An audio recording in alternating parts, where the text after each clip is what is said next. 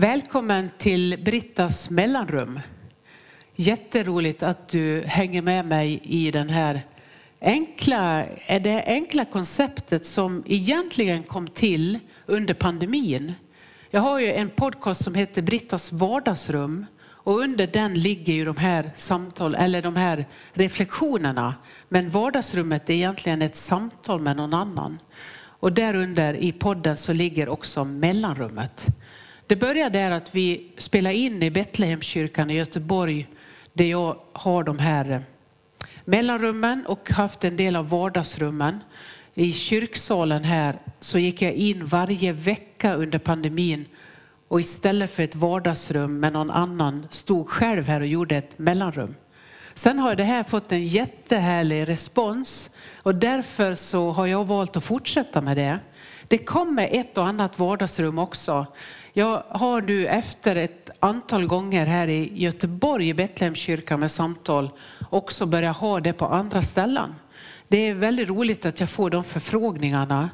Så jag kommer nu att åka upp till Norrland och ha ett i Sävar. Jag har haft ett på Ås stiftsgård. Det droppar in lite från olika ställen och så bandar vi det. Lägger ut det som en ljudfil och du får ta del av det. Men allt det där finns under Brittas vardagsrum. Och så finns den här YouTuben då som är Betlehemskyrkans egen kanal. Kanske du är med på den. Eller så är du ute och promenerar eller vad du gör. Och lyssnar samtidigt. Tack att du är med och att du delar det och att jag får så mycket fina responser när jag är ute i mitt jobb som evangelist och pastor i Equmeniakyrkan. Så möter jag nästan varje gång någon som kommer fram och säger att de lyssnar. Jag blir så glad för det. Tack för det. Nu ska du få lyssna till ett mellanrum som spelas in i februari 2023. Och det har jag kallat samtalets gåva. Nu har jag precis beskrivit här i starten att jag både samtalar med någon intressant människa och att jag ibland står helt själv och har en monolog. Så det är ju liksom lite en paradox liksom att jag ska prata om samtalets gåva och hålla en monolog. Men jag vill ändå göra det och då vet du att det finns också en hel del sådana samtal i den här podden. Göran Tunström har jag citerat nu och då för dig som har följt mig. En av mina största och första stora läsupplevelser av skönlitteratur, det var när jag läste Juloratoriet av Göran Tunström. En fantastisk bok. Har du inte läst den så är det ett litet tips. Juloratoriet. Låna den eller köp den. Den finns lite här och där. Där finns ett citat som jag ska citera nu för dig.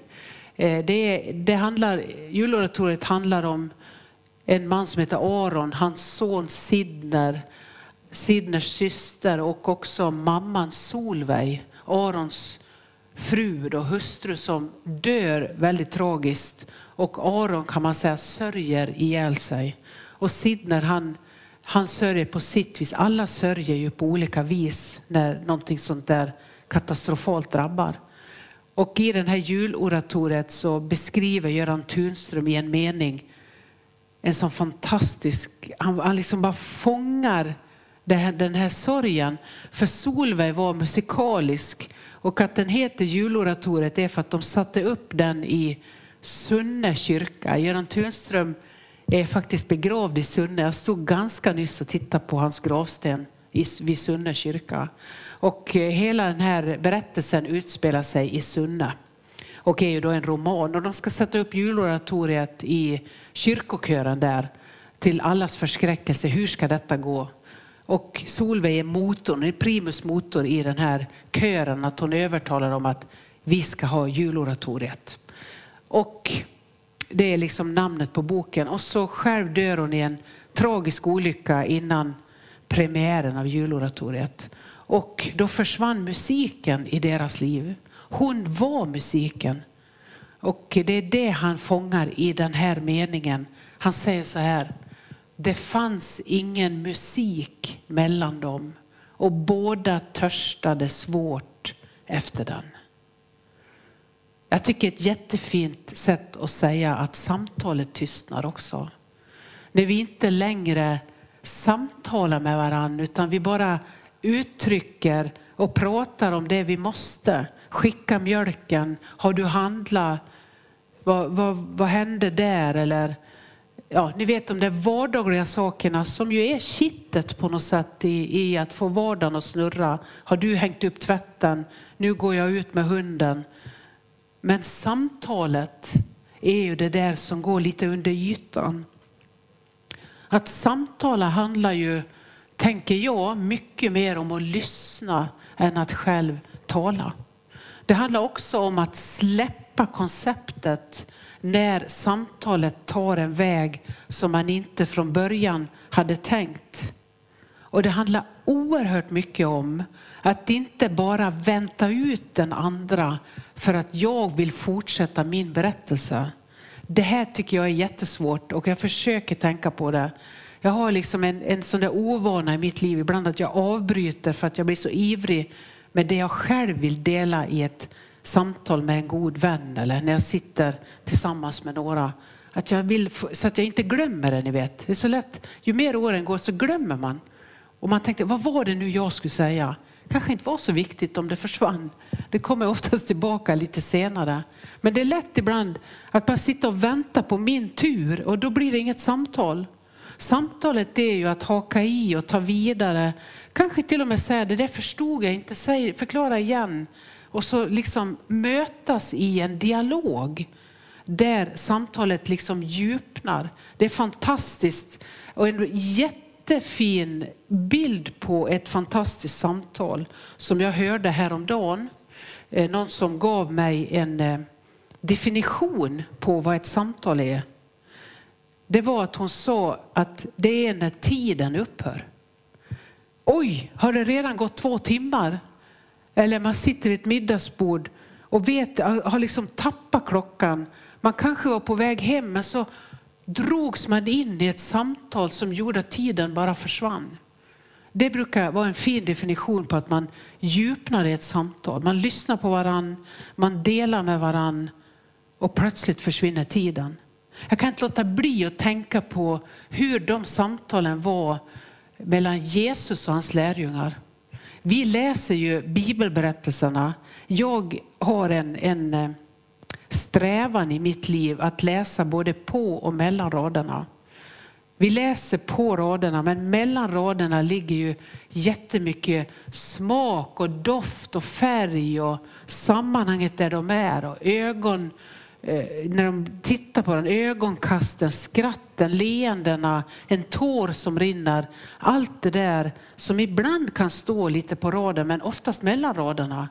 Som gör att det blir ett levande sammanhang. Och det funderar jag på hur de samtalen var. Hur de delar med varandra. Om de bara lyssnar eller om de protesterar. Det gör de ju som man kan läsa det ibland. Men också att det var ett flöde i det samtalet. Var finns de samtalen? Var har du dem? Har du någon där du samtalar på det sättet? Jag har spelat in under januari månad 8 korta filmer i Ekumeniakyrkans regi med kommunikationsavdelningen. Ett beställningsjobb faktiskt från Skillinge missionshus där de har startat en samtalscirkel omkring existentiell hälsa. Och då fick jag frågan om jag ville samtala med 8 personer om existentiell hälsa och om byggstenarna som finns i det vi kallar med ett modernt ord för existentiell hälsa. Man kan också säga leva med ovisshet, samtal om existentiell hälsa. Jag har mycket utgått i de här byggstenarna från en bok som heter Leva med ovisshet som Lisbeth Gustafsson och Kerstin Enlund har varit redaktörer för och där 8 olika människor har gett en berättelse om de här 8 byggstenarna som är Världshälsoorganisationens definition på vad är existentiell hälsa, vad är det vi möter i det. Det finns ett par citat jag ska ge dig ifrån den här boken. En vetenskaplig definition, koncentrera dig nu. En vetenskaplig definition av existentiell hälsa stanna upp nu om du är ute och går och så bara lyssna. Den här kommer från en doktorsavhandling som heter Vilsenhetens epidemiologi av Cecilia Smelder. Där säger hon så här: de sammantagna processerna av grundläggande tankar, handlingar och känslor när människan förhåller sig till livets olika situationer i relation till sig själv, sin omgivning och högre uppfattningar. Det är definition av existentiell hälsa. Visst tycker ni att jag ska läsa det en gång till? Jag gör det. De sammantagna processerna av grundläggande tankar, handlingar och känslor när människan förhåller sig till livets olika situationer i relation till sig själv, sin omgivning och högre uppfattningar. Det är en vetenskaplig definition på det. De här 8, vad ska man säga, byggstenarna, eller det som jag har samtalat med människor om när det handlar om att hitta en existentiell hälsa. Alltså vad behöver jag för att må bra? Vad är det att ha ett djupare samtal om det viktigaste i livet? Vilka områden är det som är det existentiella, eller det som vi ibland kallar för det djupt andliga, det som har en annan tyngre dimension? Vad är det som gör att samtalen djupnar ibland och man landar liksom i något där tiden stannar? Då finns det 8 områden som jag har samtalat med 8 olika personer om. Och de områdena är att finna ett hopp, att söka helhet och integration, alltså att livet går ihop något sånär, att jag blir något sånär hel, känner mig integrerad i det liv som är mitt. Den tredje, andlig kontakt. Och det ligger lite nära det här att tiden stannar. Den som jag samtalar med om andlig kontakt, hon sa att för mig är det när tiden plötsligt upphör i ett samtal, det är en bra definition, och det var den jag gav till er. Den fjärde är förundran. Att upptäcka förundran i sitt liv. Att ha en mening. Är allting meningslöst? Är det någonting där man kan säga det här är helt meningslöst? Får man säga så? Har allt verkligen en mening? Det är en av de här samtalssessionerna. Mening. Den sjätte är inre frid i den här ordningen. Sen är det andlig styrka. Vissa människor verkar äga en inre hållning, resning, styrka som man kanske inte upptäcker för man är i en livskris och plötsligt reser sig och tar sig igenom. Jag tror att det är många av er som lyssnar på detta som känner igen det när man definierar det så. Att antingen är det du själv eller någon där du har tänkt det här går aldrig, och så går det på något sätt att ta sig vidare. Och den sista är personlig tro. Att ha en tro kan också vara en av de viktigaste hörnstenarna i att ha en existentiell hälsa. Och då är frågan, behöver den vara personlig? Vad är det att tro på någonting större än detta livet och det jag själv kan åstadkomma? Jag säger dem en gång till. Hopp, helhet och integration, andlig kontakt, förundran, mening, inre frid, andlig styrka och personlig tro. Det har varit fantastiskt roligt och otroligt spännande för mig att få samtala med 8 personer om var och ett av de här ämnena och sagt jag vill att vi pratar om inre frid, om hopp, om mening, om tro. Och så har vi bokat de här tillfällena och så har vi spelat in 15 minuters introduktion till ett samtal som är en studiecirkel. Och kanske de här samtalen ut i mitt vardagsrum. Jag har inte riktigt bestämt mig. Vi ska låta Skillinge få ha i Ystad de här grupperna under våren, och så får vi se om vi får ta det vidare. Vi ska paketera det på något sätt så att det är möjligt att utgå från det för att samtala med varandra om livsmod och mening och under det vi då kallar idag för existentiell hälsa. Så här säger Kerstin Ekman, jag ska citera, det också står ett citat i den här boken Leva med ovisshet. I romanen Gör mig levande igen så skriver hon så här: att resonera, att samtala är djupt nödvändigt. Om du inte samtalar kan du hamna i din övertygelses våld. Det tror jag får säga en gång till också. Det är otroligt bra. Att resonera, att samtala är djupt nödvändigt. Om du inte samtalar kan du hamna i din övertygelses våld. Detta ligger lite nära mitt förra mellanrum. För då pratar jag om att hålla flera verkligheter samtidigt i sitt liv för sanna. Att det både kan vara fantastiskt och något väldigt smärtsamt samtidigt. Och jag på något sätt ska hålla ihop i det. Att inte våga släppa in allt är att hamna i sin egen övertygelse. Och då säger hon till och med i romanen i sin övertygelses våld. Alltså att jag fastnar i mina egna övertygelser så att jag kan bli ganska svartvit. Så här är det, punkt slut. Men att våga ibland byta perspektiv, det gör man tillsammans med andra. Det är inte att jag själv tänker nu ska jag se på det från ett annat håll. Utan det är oftast att jag lyssnar till andras livsberättelser och upptäcker, jaha, oj, vad är det som gör att du tänker så? Vad har du varit med om för livsresa som gör att du har hamnat här? Det är fantastiskt med alla människors berättelser. Så kunna leva ett helt liv och bara lyssna på alla dessa berättelser som finns. Alla bär vi en berättelse.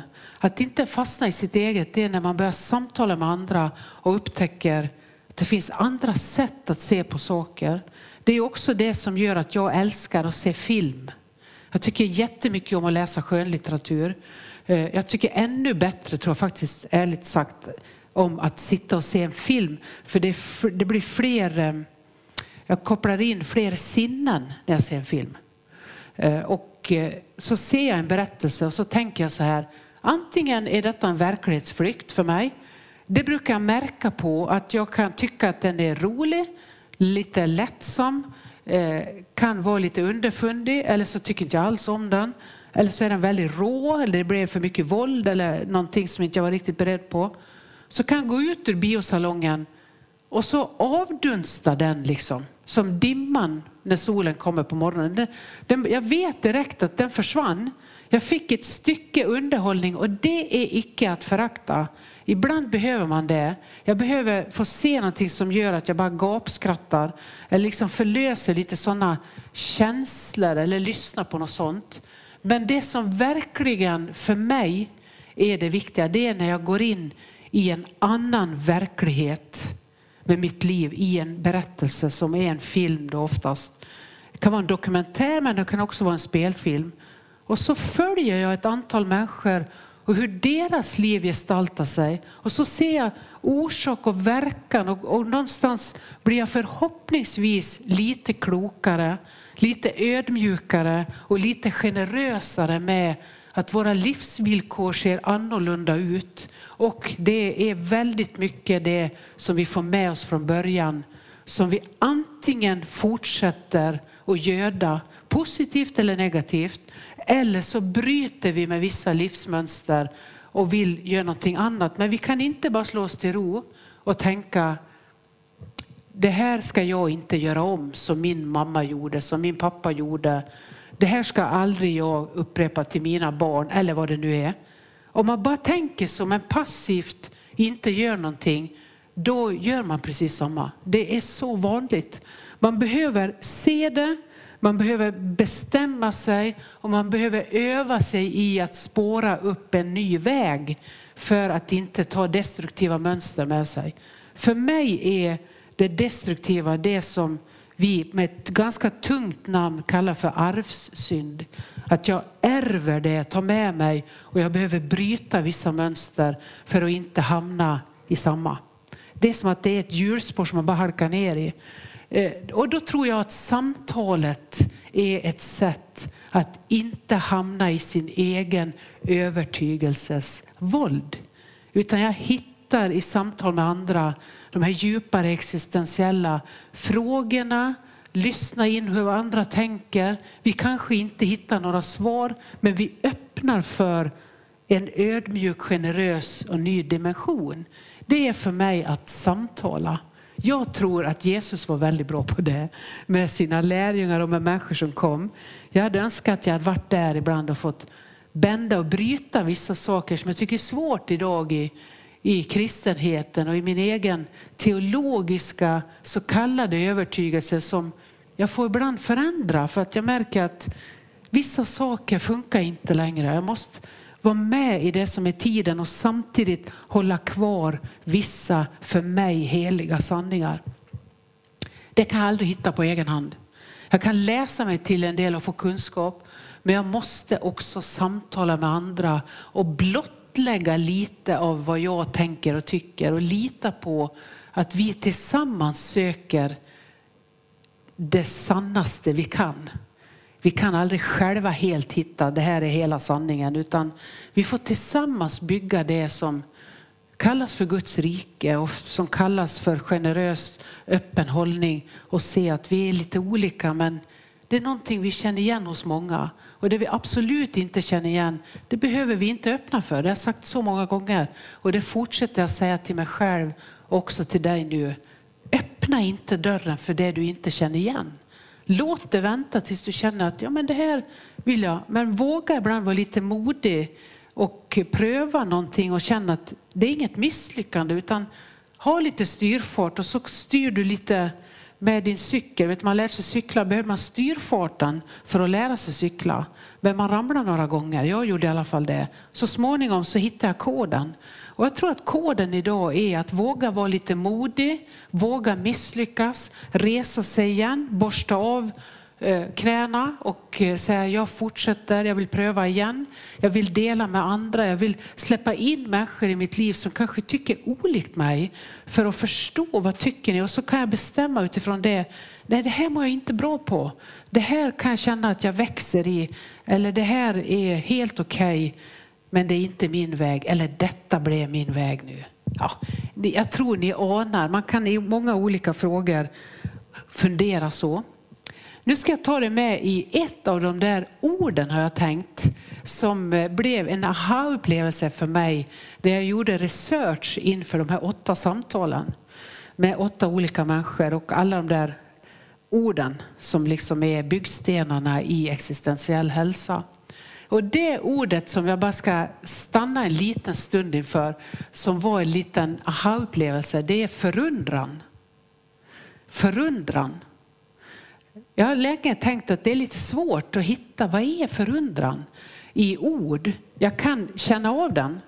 Jag tror att alla vi någonstans har känt förundran. Men ska du sätta ord på vad det är, då är det mycket svårare. Då blir det lite platt. Det är som att stå och se på en enormt vacker utsikt. Så plockar jag fram min kamera och så ska jag ta kort på den. Det blir lite platt. Det får inte riktigt det där skärpedjupet. Jag kan inte fånga det hela för jag kan inte fånga känslan. Jag kan inte fånga dofterna där jag står just nu då i kanske inför en jättevacker utsikt. Men inom mig så är jag kanske helt förundrad. Och det gör att jag vill få med det på bild. Men sen när bilden kommer och jag ser på den. Nej, det stämmer inte riktigt. Men ändå kan den hjälpa mig. Eller hur? En bild kan ju hjälpa mig att få kontakt med vad jag en gång kände. Men inte hela känslan. Det är nästan omöjligt. Men det jag tänkte som jag skulle vilja bara säga. Som en liten, det här gör som en liten smak in i de här orden från existentiell hälsa. Och som jag nu har jobbat med ganska mycket under den här månaden för att samtala med andra om. Så ska jag vilja bara ge dig en smak in. Och det som slog mig när jag tänkte vad är förundran? Så plötsligt så gjorde jag det jag nästan aldrig gör. Jag avstavade ordet. Och då skrev jag förundran. Och då insåg jag det är det är för mig. Det är före min undran. Förundran. Alltså för mig är i det existentiella förundran det jag upplever innan jag tänker, jaha, nu ska vi se i mitt förhållningssätt och i mina förklaringsmodeller, vad var det som hände? Nu ska jag sortera in det. Det är ungefär det jag står och försöker göra med er nu. Nu ska jag sortera in det utifrån vem jag är och hur jag uppfattar detta. Då har jag tappat det. Utan före jag börjar undra, vad var det som gjorde att jag plötsligt kände hjärtat vidgas? Eller jag kände att en musikstrof fick mig att börja gråta. Eller en doft, en smak drog in och jag kände ett stort vemod. Eller jag står inför en utsikt eller i ett annat land och tänker, nu får jag nypa mig i armen och tänka, detta är på riktigt. Jag står faktiskt här för att vara närvarande. För det är så vackert så jag kommer snart att tappa det. Före jag har börjat med alla de där knepen för att hålla det kvar, så drar det där in i mitt liv. Och sen börjar jag förklara det och sortera in det. Att leva med förundran är att ibland bara ta emot det, släppa taget, njuta i ögonblicket av den första vårsolen. Ni vet när folk står och ser ut som de tillber överallt med slutna ögon vid en solvägg eller drar ut en stol och en filt, sätter sig med en kopp kaffe som blir iskall på en halv minut. Men man är liksom så tacksam och så säger man, ja visst ja, det blev vår igen. Mörkret är brutet och solen kommer en gång till. Det är som att man har glömt det. Eller de första snödropparna, man går runt hörnet eller någonstans och ser, vad vackert. Tussilagon när den första gula börjar lysa i dikerna. Jag minns hemma i Nås där jag är uppväxt, så fyllde år i slutet av mars. Och då minns jag att det alltid var en del tussilago eller hästhovar som vi kallar det i dikerna. Och det var en speciell doft precis när våren kom och det här lite blöta leran, och så såg man de här hästhovarna eller tussilagon. Det är en förundran över livet som kommer, men det är väldigt platt och svårt när man ska klä det i ord. Och det är det som är det existentiella. Det är därför det är så spännande att existentiell hälsa är så fascinerande nu för så många människor och så livsviktigt för att ha ett något så när bra liv. Att man vågar lite djupare i samtalen med varann. Att man delar smärtan, sorgen, glädjen och försöker treva sig fram i de här orden som nästan blir storord för mig. Som handlar om det där som drar oss lite djupare in mot livets stora verkligheter. Och ett av de orden blev för mig förundran. När jag stannade upp och såg, det är så här förundran är för mig. Det är det som är före. Innan jag blir liksom logisk och konsekvent och börjar fundera. Och så är det existentiella. Det är någonting som för många är lite flummigt. Men för andra människor, ganska många idag, är livsviktigt att tillsammans med andra samtala om. Försöka hitta några ord på för att få djupare mening i sitt liv. För att få ett hopp i en situation som kan vara alldeles hopplös. För att känna att jag är inte ensam, utslungad och övergiven i ett mörker. Utan det finns andra som trevande försöker hitta innanför språket till det där existentiella. Så är ett väldigt vackert samtal. Vilka är de viktigaste orden för dig? Jag ska läsa de 8 ännu en gång. Som handlar om existentiell hälsa. Och så ska jag citera den här fantastiska strofen av Kerstin Ekman också en gång till. Att du får den med dig från romanen Gör mig levande igen. Orden som man kan fundera över. Och som vi gör och kommer att göra i en del samtalsgrupper. Eller kanske hemma. Att man vid köksbordet tillsammans med andra säger, vad är hopp för dig? Hur ser hopplösheten ut? Går det att hitta igenom? Och så får lyssna in varandra. Då är man i ett existentiellt samtal. Livsviktigt.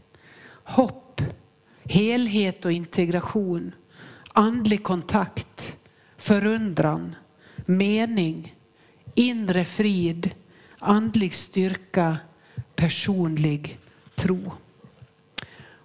Och så från Kerstin Ekmans roman Gör mig levande igen. Att resonera, att samtala är djupt nödvändigt. Om du inte samtalar kan du hamna i din övertygelses våld.